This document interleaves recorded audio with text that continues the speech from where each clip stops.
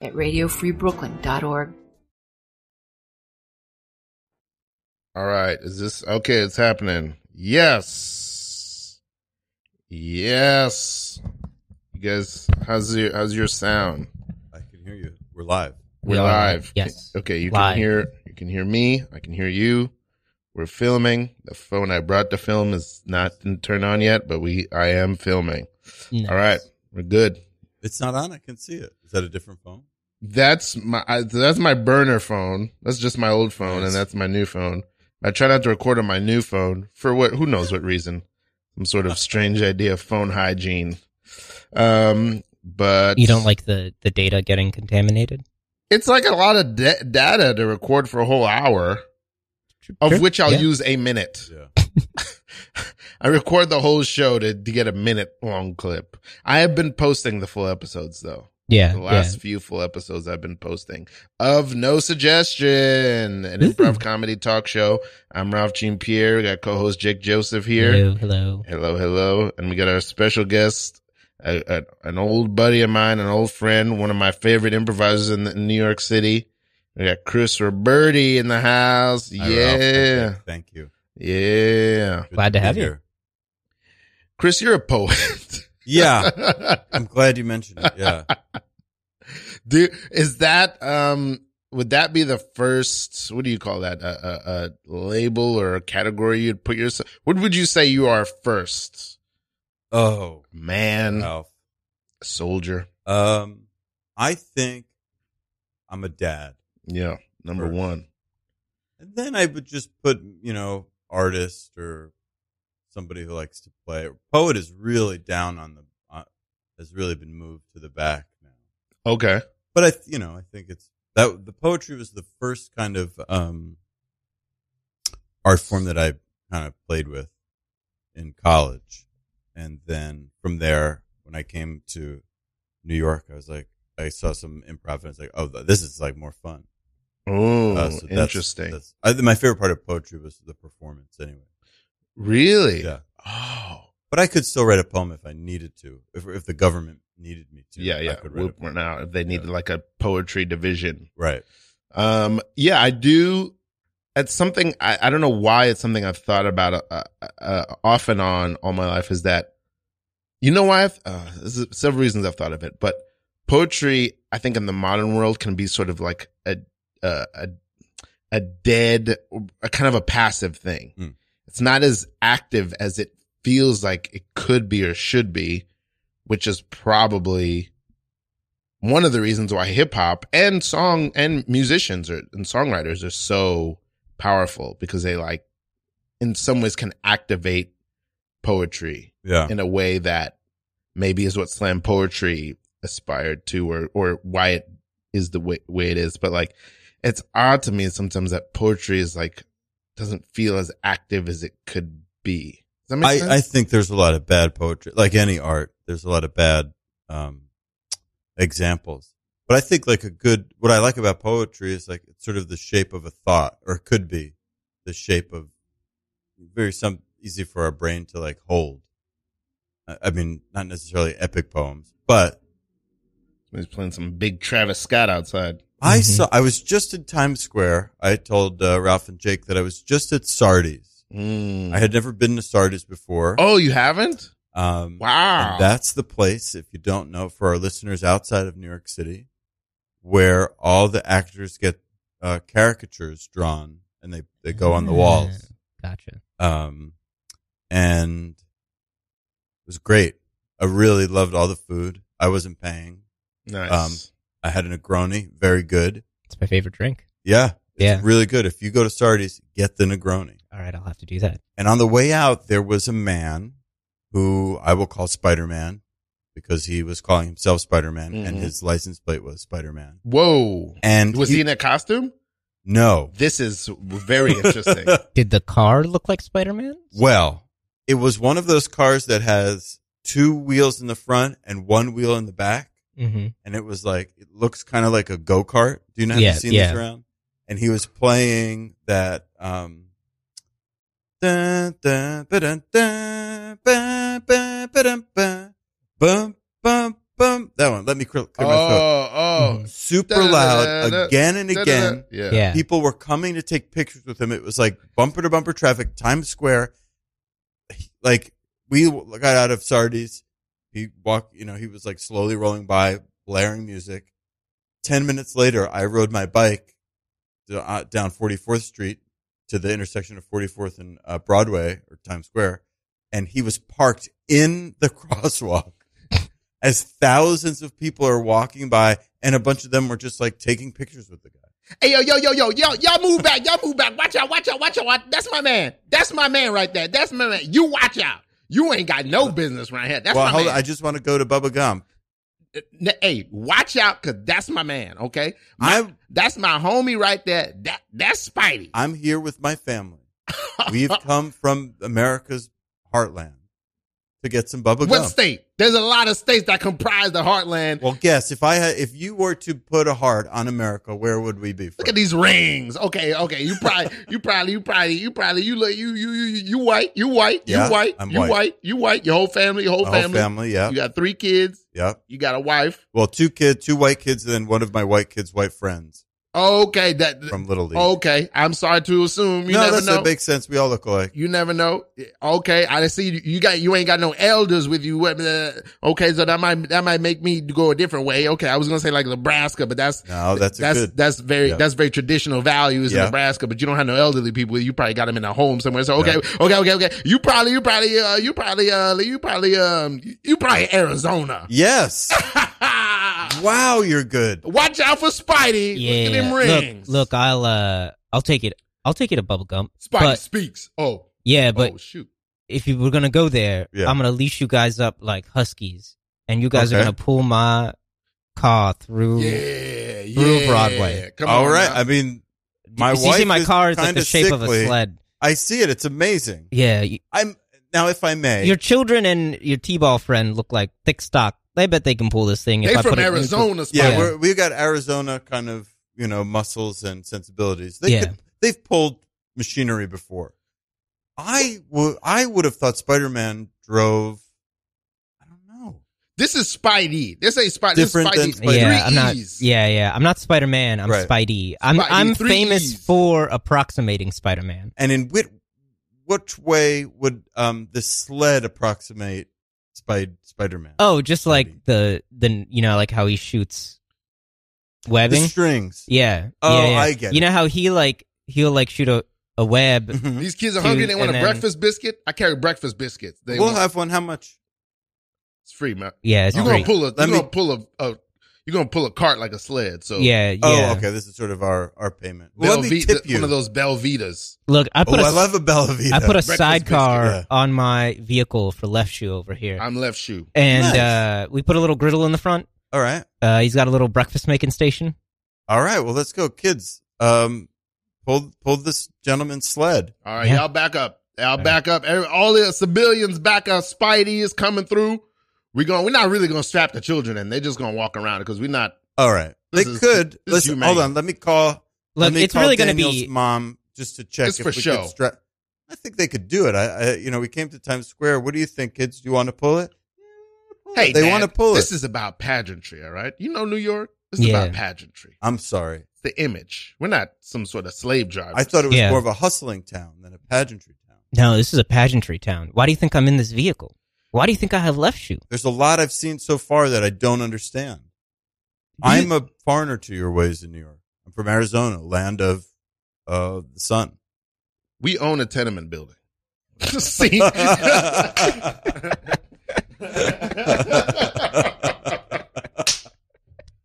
Left Shoe. Now, is Left Shoe a character that has come back that came out so easily? No, I don't know. Wow. I just what's the name for a sidekick? Left Shoe. That's great. Okay, I didn't explain the format of the show, but I felt like you would be fine. Jake mentioned it. Oh, you mentioned. Okay, yeah. We'll jump in and out of scenes and it'll happen. Darn it. I thought you were coming in the cold, which was very exciting to me. Darn it. I would have. You would have done the same. Yeah. So that's basically, we'll do sometimes some improv and we'll talk about whatever life is happening. Your oldest is Hawk. Right. Is that okay to say It's already happened. She's not listening. She's just okay. Yeah, we just doxed your child, and I hope you're okay with that. I hope your child is okay with that. Maybe 5 or she'll be 6 in October. I'm only thinking about that because did you feel it instantly? And maybe it was while your wife, who's Rebecca. Yes, lovely lady. Did you feel instantly like, oh, my title, I am dad first now? Did that happen instantly, or is it something that happened gradually? Maybe instantly. I remember, like, while my wife was in labor, it was she had to be induced because she was like late. Mm-hmm. Whatever the doctors want to like get it done. But that caused her to kind of have like kind of painful contractions for a long time. And I was like, at a certain point, I realized, and like they would just leave us in the room. It would just be like me and her for a long time. And I was like, oh, I'm the guy that has to whatever, like hold her or help her. And I thought that was a moment of like, no one is going to come and tell me you can do this now or you should do this now. It was a voice inside of me that says like, you're the person who has to do it now. So I think that sort of was my own kind of rebirth. Wow. That's huge. That is cool. Yeah. I was, I had a lot of anxiety before Hawk was born. And as soon as she was born, all of that anxiety turned into love, which was a profound moment, of course. Yeah. But yeah, I think that was like a lot of times when people would tell me, oh, like you'll know life changes or you'll know something, it hasn't happened. But that was one time that it really did for me. Wow. And I think, it's different for everyone, but that was just a kind of a. Yeah, no, it sounds like a truly, just the way that you described it, like anxiety just turned to love. Yeah. So that seems so, I don't know, like you're saying that like white turns to black or something like that. Yeah. It was pretty magical. Yeah. It's unreal. I cannot relate because I haven't had that experience, but it does. I have heard people give their accounts that feel similar. Yeah. And oh goodness. Yeah. That makes so much sense to me, at least. Oh. Did that experience also give you a different relationship to your own anxiety? I don't know. I would say no, because it's not as clear as your other question. So, probably not. Of course, like a lot about for me being a parent is just being absolutely, destroyed psychologically and, ego wise. So that's probably good. That's good for some people some of the time. But yeah, I don't know. I can't tell about my anxiety. Yeah. I can't feel it right now, which is good, but that's beautiful. It sounds like it's there because the way that you describe parenthood is it being psychologically destroyed. Yeah. But it is like once everything has just been like burned. One of the ways, in Terminator 2, Judgment Day, where Linda Hamilton has her dream and she's holding on to the chain link fence, and the bomb goes off and her flesh is all like blown off of her body and she's just a skeleton. That's kind of like parenthood, I think, for me. You're just only left to your bones? Yeah, you're kind of really just denuded to, Is it because of the challenges of parenthood, or is it just like, oh, you never expected to have these experiences? It's just exhausting. I mean, it really is, in a way that, do you have children? No. In a way that I can't, we are children. I'm speaking a different language, yeah, which is fine. I mean, it's in no way is it better or worse. It's just a constant need of you. Yeah. No, of your time, of your attention, of your space. It's just all taken away. And I don't begrudge that. I love getting to be a dad for these two people. But it's absolutely No, I can totally understand what you're saying now. Like, it sounds like the way that you describe it is like, oh, I had my time, my energy, my space all cleaved away from me, and now I just have. Yeah. Okay. I mean, that's so interesting because I'm fascinated by parenthood. I really have always wanted to be a parent. Yeah. It's quite painful to think about, actually. But if it happens, you will be a great parent. I hope so. Jake, I don't know you as well, but you seem okay. I don't want children. All right. And that's best for the children. For yeah. Oh fuck. What was the thought I just had? It left. It was that you said you don't have children. I don't have them. But you always wanted them. Oh, because we have such propriety around our space, our time, but I've always had a suspicion that it's like those aren't the important things. Yeah. I don't think. Yeah. So once you have to divest yourselves of those, does it change your relationship to those? Like, because those are big things. A lot of people would say that's me. That's what I have. That's what I own. Yeah. I mean, I think again, I can't even conceive of it now. And it's just like there's like the dad joke, whatever trope. And the reason that dad jokes are bad is because your audience is stupid. And so you're trying to make them laugh in a way. And so you degrade yourself. And then at a certain point, they're like, oh, that's not funny anymore. It's like, I used to be really clever and funny. I used to be able to like talk to people. And now I've dumped all of that information so I could make you happy. George, this is embarrassing. Stop shaking your keys, please. Hold on. I've just got a new one. I got a new mailbox key. And I just came over to ask you if you'd like some caviar. And I've got some caviar right behind your ear. George. Jacques, is this who you wanted to introduce me to? Yes. Hello. George, this is my lover, Pierre. Pull my finger. Don't do it. Don't pull it. Here. I mean, if he asks, he asks so politely. He's from Belgium. He doesn't understand.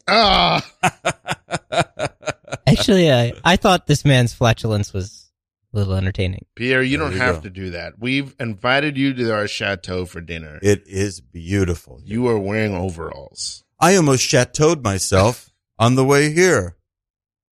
This man is a riot. Oh. The Belgians love me. Yeah. George, we studied in the Riviera together.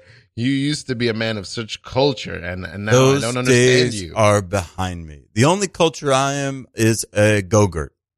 Would you like a Go-Gurt? That was clever. That is clever. Oh my God. I've got my cleverness. I've lost a lot of my. We have rosé, Pierre. Don't drink a Go-Gurt. Oh, you don't need rosé.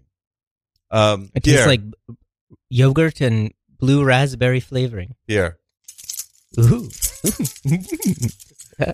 Oh, where'd they go? This man is a magician. I love him. You're just debasing my fiance. Let him. He's a man of letters. Well, listen, I'm grateful to be here. I haven't had a lot of time away from my kids, and I just did want to get a little vacation in.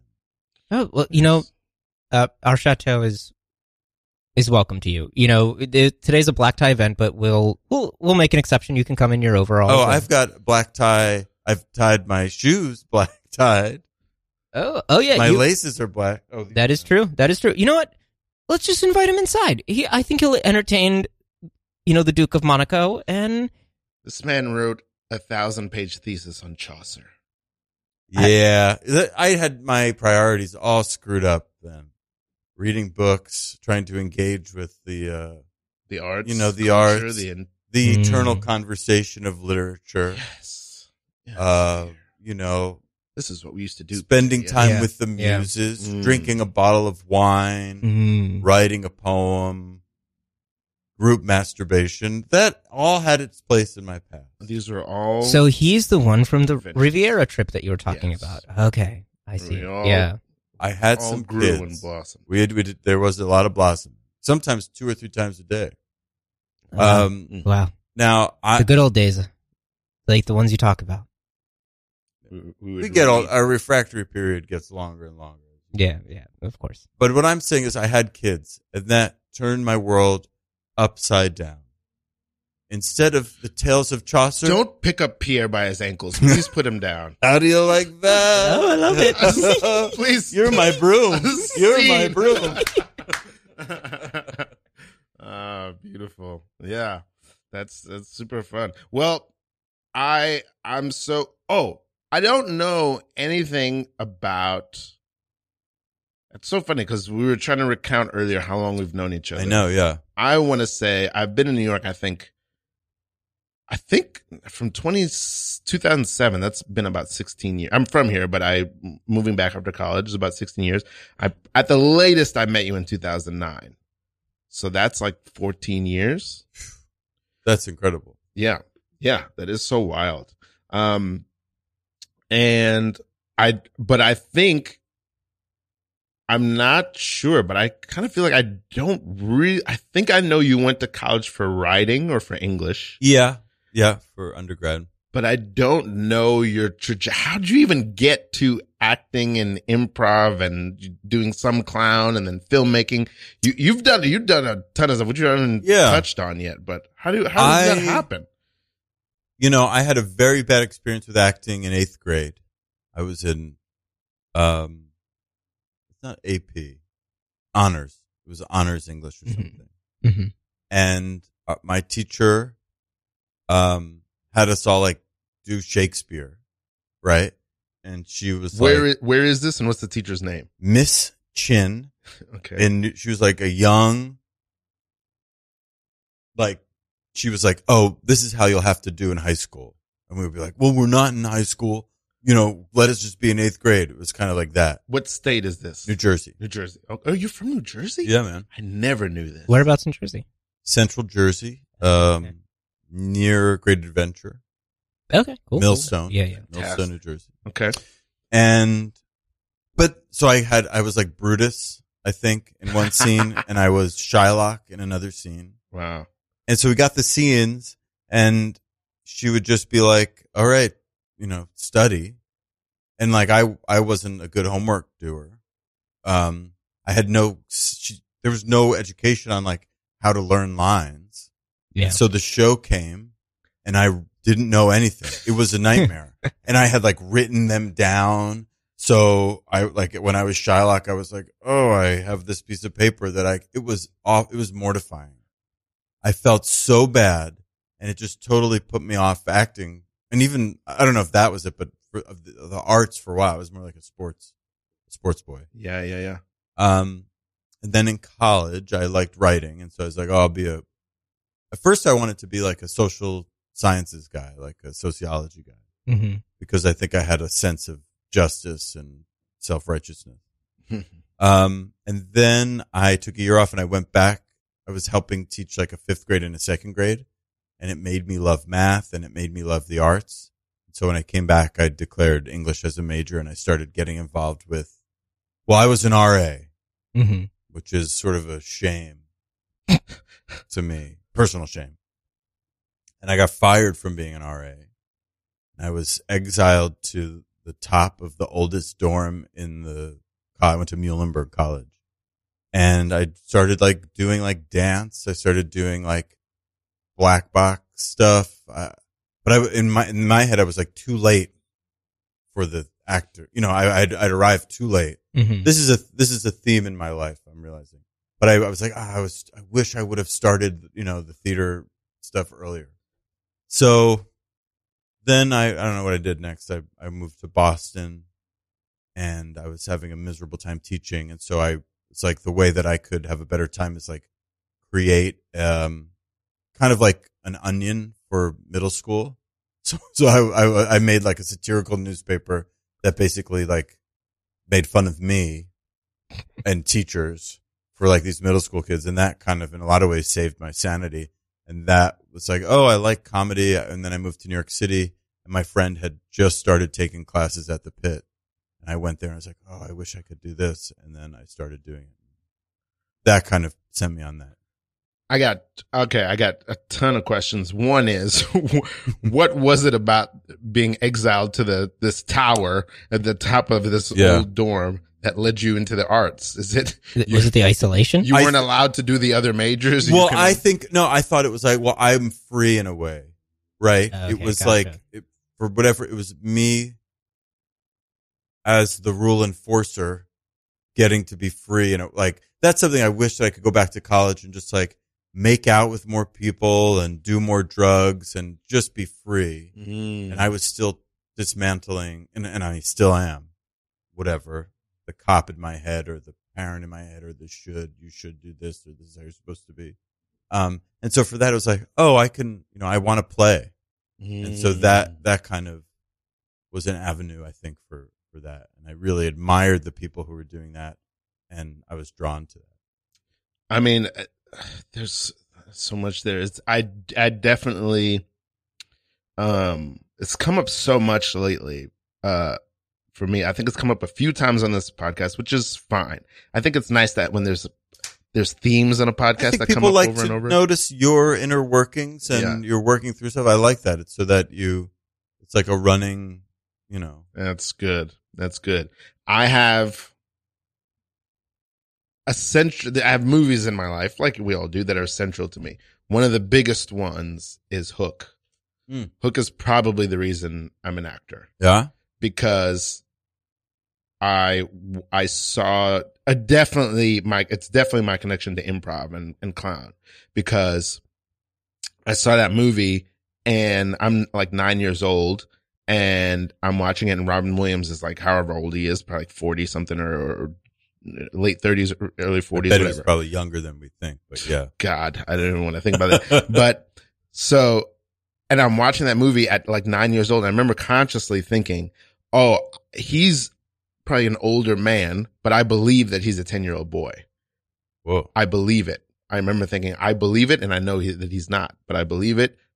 And then I realized in that moment, I never have to grow up. Wow. That's even funnier that you're watching Peter Pan while that happens. Yeah. I realized that, and I thought that I go, I never have to grow up. I can play for the rest of my life. Yeah.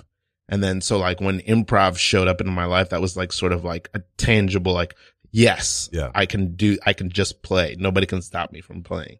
So I very much relate to that. Like that, like it is an odd, interesting thing to be like, I want to play forever. I always want to play. I think that's even a line in a Peter Pan movie, or I always want to play. I always want to have fun, Yeah. Something that I've been talking about, like when I teach, is that play is like serious. Like play is older than humans. Animals play, right? To learn and to like build trust and to repair trust, and to heal, and I think like I was just talking to people today and they were like, well, how do we manage like making money and doing art? And it's like this thing of like people who are really rich, or the children of rich people, they're artists because like left to our own devices, we are like endlessly creative beings, and that's what we would want to do. There's like a lot of like anthropological studies of like what did people do in like prehistoric societies or societies before, kind of like we had labor and stuff like that, and a lot of people actually just spent their time making art.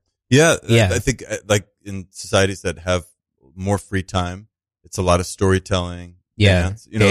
Art is indistinguishable, or in whatever. There's maybe not like now I am doing art, but it's used into the, the fabric of life.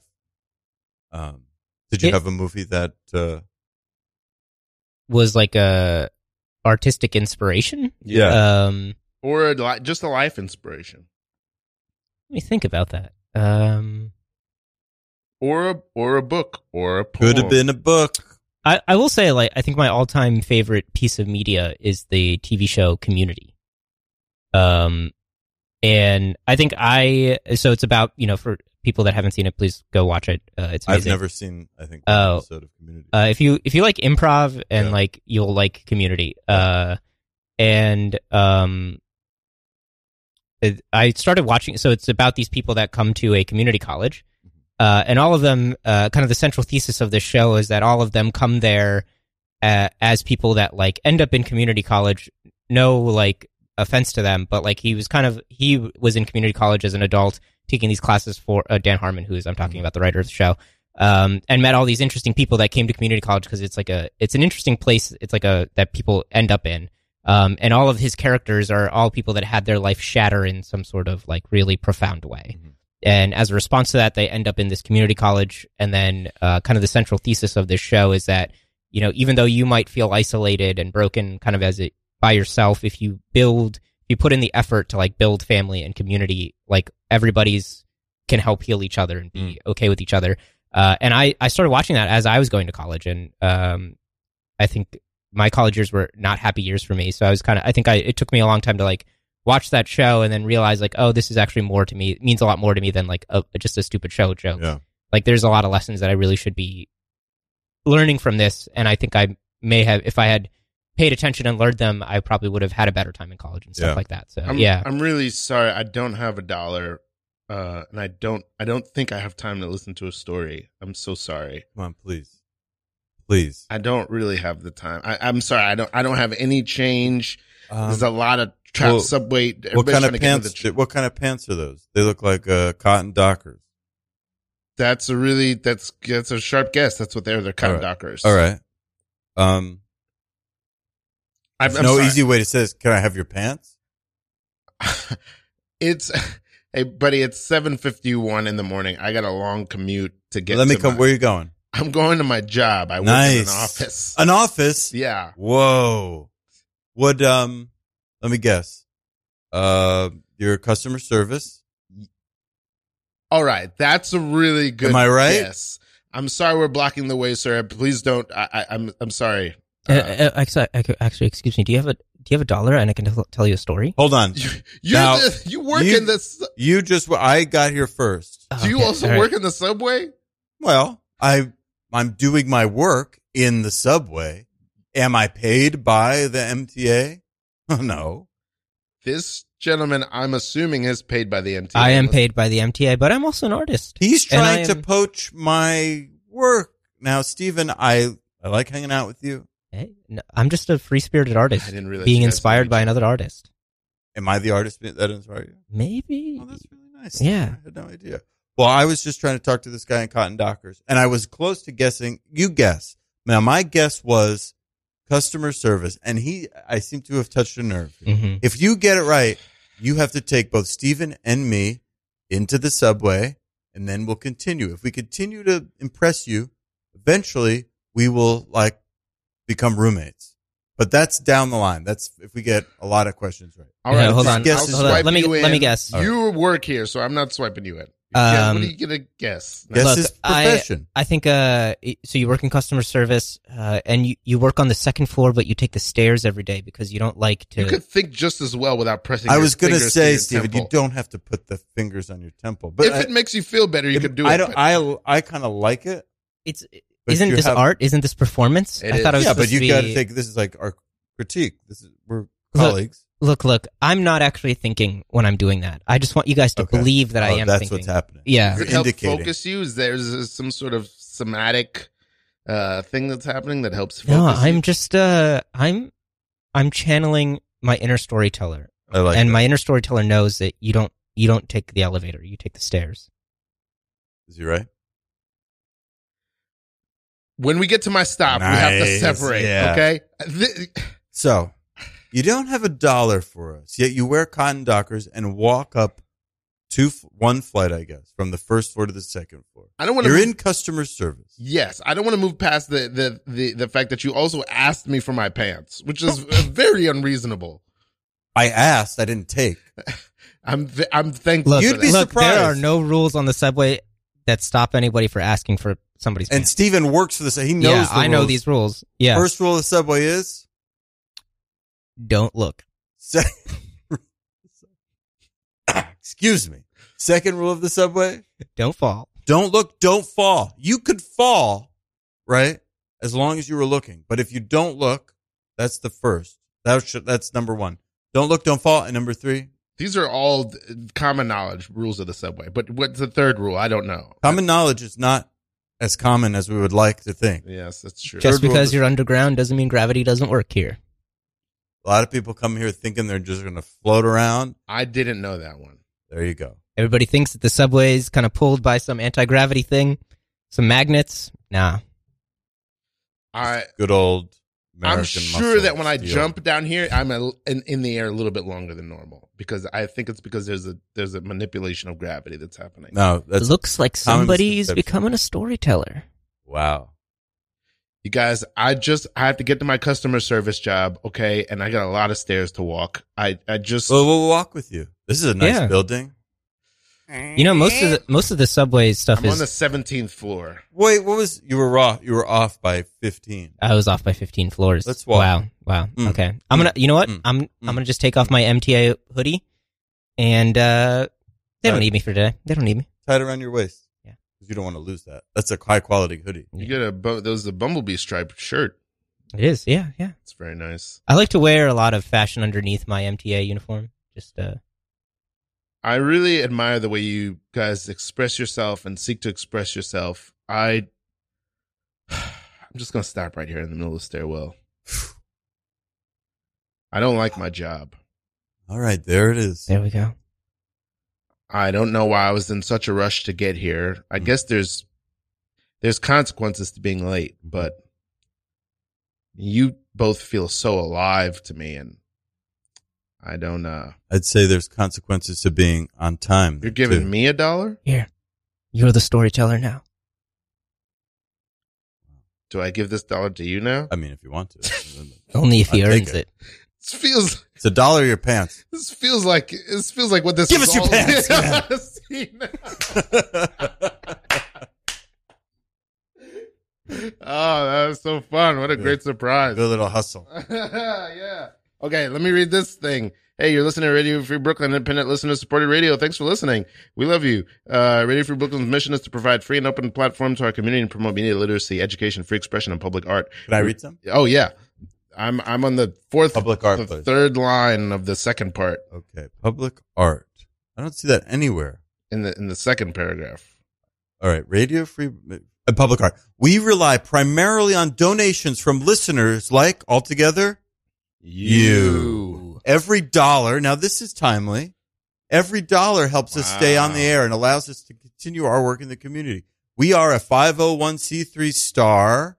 Someone has drawn a star in there. I don't know if that's a nonprofit organization. So all contributions are tax deductible. Radio Free Brooklyn also accepts pants in lieu of dollars. Yep. So, yeah. You have a pants bin. If you'd like to listen to Radio Free Brooklyn when you're not in front of your computer, please download our free mobile app for iPhone, Android, available at the App Store, iPhone, or Google Play Store for Android. That's about it. I don't do the whole thing. I only do little parts of it. That's good. That's nice. So you're so the other thing, a thing we have in common. Did you ever study UCB? I studied, yes. Okay. Level, I did 101 there. Okay. And I did a sketch writing class there. Okay. It's not completely true because I was on an indie team for a long time that was coached by Sean Taylor of the Magnet and Sean Wickens, who were both Magnet guys, but also Sean was a Pitt guy, and they both, I think, studied at UCB. Yeah. But of my generation, I'm like one of very few people who not only that never studied at UCB, but I'm only besides my indie team, only a Pitt baby. Only Pitt is what I studied. I'm squarely Pitt. I mean, there's some kind of fine print underneath that. Yeah. Pitt That's baby all. That's all. birth That's all. certificate. That's all. Yeah. How do you think that shapes you? I mean, I would also consider myself. When I took 101, it was, I had been teaching at the Pitt for probably 5 or 6 years, so it wasn't formative. It was fun. Okay, I agree. I believe you. I don't know. I'm not gonna say I agree, but I believe you. This Whoa. is because I How could can you agree? You weren't there. Exactly. Okay. How do I think that is for me? Well, one. So this show, you mentioned Kevin Scott earlier. Yeah. You probably heard me say this. I think Centralia is the greatest improv team on the planet. I think they're the best. I love them. This show, No Suggestion, is named for them because they don't take a suggestion. I don't think a group, at least in New York, like Centralia, could exist in any of the other theaters. Yeah. It can only really exist at the Pit. Yeah. I think the Pit, I think that, I'm talking about the old world. Yeah. This new world that we're in. But in the old world, the UCB is like the Apple store. Yeah. The Magnet is like, the Ellen show, I think. Given all we know about that world now. I think the Pit was really like, it was like the show Community, just like a community college. Yeah. Just like where but is it like a good one, but still a community college, meaning you're only going to get out of it what you put into it. Yeah. If you put a lot into it, I feel you'll get a lot out of it. And if you don't put a lot into it, it's very easy to do because nobody's paying attention. Yeah. It's kind of a free for all. Yeah. I remember I tell this story a lot. One time I went to the Magnet to see a friend's class show. This is when they just opened their rehearsal center. Mm-hmm. Somebody will report this story to them, but I want them to hear it. At that rehearsal center that they don't have anymore. Like in Koreatown? Exactly. Yeah. And I went to the actual Magnet by accident. So I showed up late and I'm sweaty and I carried my bike up the stairs because it's very busy on that street. I couldn't find a place to lock my bike. And, I walk in, the training center is brand new. There's nothing in there. Uh-huh. And I go, hey, is there a room I could just tuck my bike in real fast? Got to run in my friend's show. Of course, class shows, they split the class in half. So I don't know which half my friend is in. I could miss her half. Yeah. And, I'm like, could I please just tuck my bike somewhere? I'll put it anywhere you want me to put it. Sorry. Could you lock it outside? We just don't allow. Like, there's nothing here. Yeah. No one's in here. There's only people in there. Yeah. Yeah. If you could just lock it outside. That to me is the Magnet. That is the full. That's interesting. I really don't have a sense of the Magnet. They build terrific improvisers. I know they're known for musical improv, but I think in general they build terrific improvisers all together. But I do get that sense whenever I'm there. It's a little bit of that culture. This is the old world. Yeah. Maybe it's different now. Yeah. But this is the pre-pandemic world. Now, UCB, they didn't even want you to have a bike. They want you to have a Ferrari. But the Pit, I feel like I could have walked into the Love Bar and just placed my bike on the floor and they'd be like, yeah, all right. Yeah. You know what I mean? That is, and I love that. I think, and to finally answer your question, what I think is true about the Pit is that compared to the UCB or the Magnet, the lows are lower. When something is bad at the Pit, it's really bad. Yeah. But the highs are also much higher. Yeah. I think you can hit the sublime at the Pit in the old world. I think you could hit the sublime there in terms of skill and quality of work and kind of shows you can make more readily there than you could at the other places. I did like that. It did feel like if you had the hour or whatever, you could go anywhere. Yeah. And I if I had a theater, which I don't want, but it would be like, that would be my training, that anything could happen. Like that would be the log line that the audience would know when you're going into a show, and we would train performers to be able to follow any instinct or impulse. But I did like that. I like that feeling of play. Yeah. Yeah. I think like all of them are valuable because, I think when I first started learning improv, it was kind of like, oh, anything's okay. Just go and follow your whatever. But I was not a person that could do that. Yeah. Like, I was like a very reserved person, very shy, didn't have much like emotional intelligence or social skills. So like, I threw myself at that type of improv for like 3 years, and it was just like utterly awful, terrible, like a confidence destroying experience.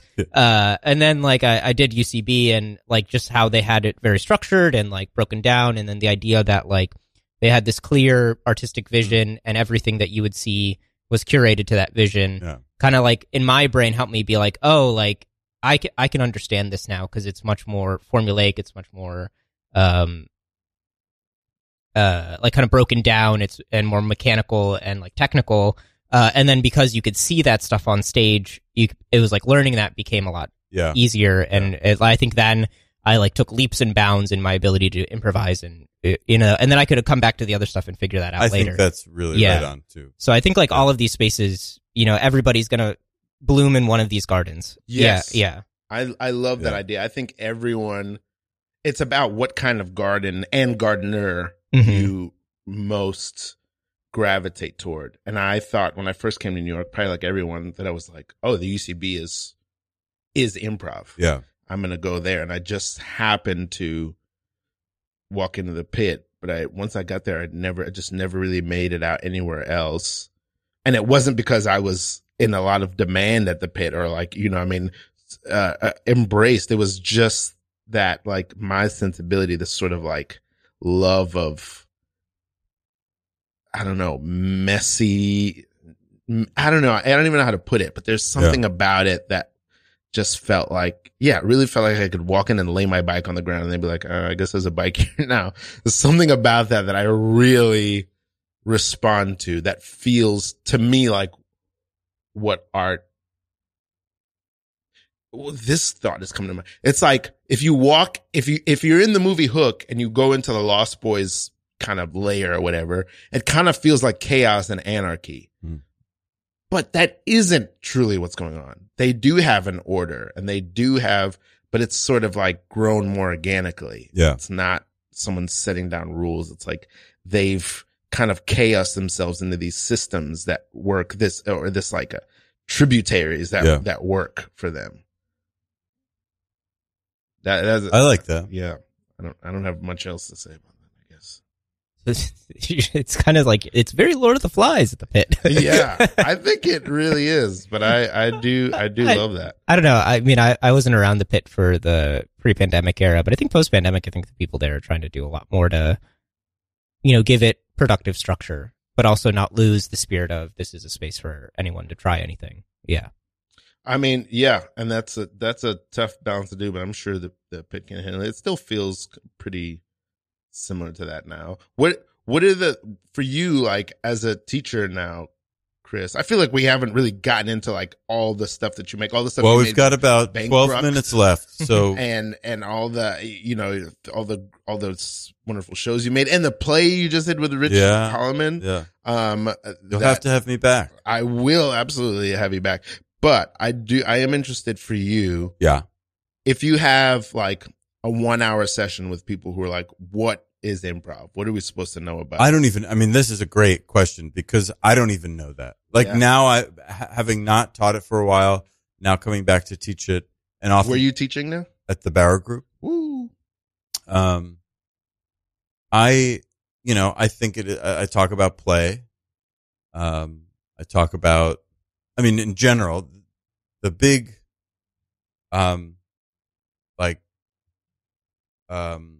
epiphanies that I had as a teacher were that in improv, we should try to aim to be, kinder, more curious, and more generous in the scenes than in our real life. That those lead to connection, and comedy is about connection. And that's an Aliism. Comedy is about connection. We think it's often about conflict. Comedy is about connection. And I think those are things that are like actionable and doable and easy to aim for, right? It's not about being funny or clever or fast. Oh, I'll be kind. I'll be more curious than I might normally be. I'll be more generous. If someone needs something, I can do it. And the byproduct is when you stop doing that on stage, you have built those muscles, right? It's the same way with yes and, or like trying to avoid questions or looking out for questions. They begin to like glow in real life. Like, oh, I said yes and here, or I didn't say yes and, or I said but. The same thing. It's like my default slowly becomes being someone who is more connected to or aware or present. If you have a question in your eyes, I will notice it, children. If there's something you do not understand, I will see it, and I will punish you because that means you have not studied. If you have a question, my eyes are like a hawk watching each of you children in this classroom. Mr. Devlin? You have your question? It's like, I guess more of like a comment. All right, Denzel. Do you want me to just look at you, or should I say it with my mouth? Say what you want. Add something to the conversation. Well, you said but if it's a question, no questions. Only a pupil that is bad would ask a question. Okay. No comment. Look at me. Good. Look at me. Basil? Yes. You? I have a question. Why are you like this? Who made you like this? These are not points that are in the notes for today's It's because study. we are curious. Not for the lesson, but for you. Adhere to the syllabi. Adhere to the syllabi. Don't. We have no time. Denzel? I have a question for Basil. Yes. This is cross questioning across a Okay. lateral questioning. I have a comment to you, Mr. Devlin. I'd like to make a question to Basil. Let him do it. Let him speak his mind. Basil, your eyes somehow spin. There's a fiery spinning in your eyes. I want to know. You are a child. I want to know. I am an adult. I want to know. Yes, Denzel. Mr. Devlin, my comment still stands. I would like to make a question towards. Just say it. Just say it. You prefer Basil? Allow me to take a Yeah, posture Basil, of power and Basil, authority. Basil. Yes, you may ask. Just know that I am in a wide stance of power and authority. It's Say very what you impressive need to and say. wide. Wow, it's so wide I can see your socks. Your pants are riding up because your stance is so wide. My pants are appropriately hemmed. Basil. Yes. I was wondering if maybe you want to come to my house for a play date. Yeah, I'd like to do that. It's fine. Do you like to play Warcraft? Yeah, play Okay. Warcraft. All right. I'm a guy with a helmet. Yeah, nice. I got a staff. Oh, Okay, yeah, we'll play. Okay. thank you. But I wanna Hopefully, come back in all to. your hours of play, you'll find a moment to get in a mere moment of study. Well, we Wow, can. your legs are wide, Mister. Yeah, we can see you sweating. Do you think that this is real power? Do you feel potent and capable? I am the adult. I am the authority. I've been granted the authority by the commissioner and the superintendent of children. Yes, Mr. Devlin. Denzel. You're splitting so much that your testicles are touching the floor. We are actually taller than you now. I don't understand. You were both in the back row earlier, and now you're in the front row. Yeah, we're slowly getting closer. Kind of probably as our awareness is growing, and we're building a friendship. Yeah. Metaphorically, we're growing in power, and also physically, we're moving closer to you. I'm going And to I'm sit just on you. Curious about how deep your splits. Don't are. use my head as a seat. Go to the board and do the arithmetic problem of 3 plus 7. 10. I'm gonna touch your What? tongue. I'm gonna touch your tongue with my thumbs. Do Do you see? Do you see? Mr. Devil? Children, I'm evaporating. Oh no! Oh, he melted. The fragility of ego. Scene. Beautiful. Wow. What poetry. All right. I love, I want to say I do love that idea of, I tell you, this is a moment in life. I don't remember when this happened, but it blew my mind. I was thinking about the idea that people do improv as like a way to as a way to build themselves and grow as just as a person. Like I feel like there's a lot of people who do improv just for personal development. Yeah. And I think it's often kind of like parlays or deviates or grows or evolves into spiritual development. Yeah.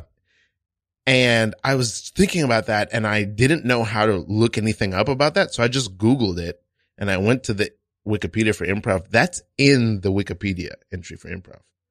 That People use it for personal and spiritual development. Yeah, I can. That's My like own personal experience of article. improv, I think, has been largely that. Is yeah. That's That's fascinating. One of my other, I think of Yes and as the creative spark, right? That is in any art or in any discipline. The mind blown sign here. Galaxy brain, bitches. Yeah. I did mushrooms, and I was walking through the woods, and I came across like a graveyard, and there was, well, first I saw like moss on I just want to some say rocks. this is a very Roberti story. And then I came across a graveyard, and there were like a lot of graves for like little young babies, an old graveyard. And then I laid down on a trampoline, and I looked like there were tendrils of grass, and I was like, nature just makes offers. There's a trampoline in a graveyard? It was near Oh, the okay. graveyard. Okay. They would bounce the corpses into the grave. Into the grave, yeah. One last playtime. Yeah. And so I was thinking, oh, nature just makes offers. That's all it does. And some of it, this is the biblical, like, the fertile soil, the seeds that land on sand or stone or fertile soil. Yeah. And it's just making offers. And if something gets yes-anded, it will grow. And yeah, there was an NPR article written a couple months ago about a study that was published, I think 2020 or 2021, where a bunch of psychologists did improv with, their group therapy people and found that it like significantly increased their ability to like communicate, their confidence, their desire to interact with other people and all these things. And it's like largely what you're saying. And I think it's like the culture of yes and like, it's like the ultimate validation. Yeah. Like a lot of people that, they might be have like struggled because like they weren't validated in the way that they needed to, but like improv built into it has validation, which it is really, yes and. It is, and I tell students like the biggest job is just to take care of the animal that's on stage with you, is to soothe them, kind, curious, generous, does all of that because I feel like we all operate much better when we're comfortable as actors, as artists. And if I can't comfort myself necessarily, certainly as a beginning improviser, I couldn't, but I can comfort. That's like, I have your back. I think what it means is I can comfort you. I can let you know I like your ideas, even if I don't, right? It's to make you feel like I like you and I like what's happening. I think that allows. I work at the mental health space, and my boss is a psychiatrist / former Buddhist monk. And one thing that he said about like one of the few things that we don't really understand about confidence is that, you don't really ever build confidence. It's kind of more like you rediscover it. But like one of the ways that you rediscover it is people that you are confident in have confidence in you. And like the idea of like, I got your back and we're yes-anding each other, and you're like, you treat your partner like a genius. Like if you truly have the confidence that they're going to take care of you, and then realize that, oh, they feel the same way about me. Yeah. You will feel confident in yourself. Yeah. Unreal. Okay. We're down to the last minute. How can people find you, and what is the thing of yours you want them to see? You have a lot of cool material online. The thing that I think I'm most proudest of is called the Humane Society. And you'll see Ralph on the Humane Society. Oh, yeah. I think you have to find it by like Libby Brothers / web series. Libby Brothers right around the corner. Yeah. But yeah, Chris Roberti.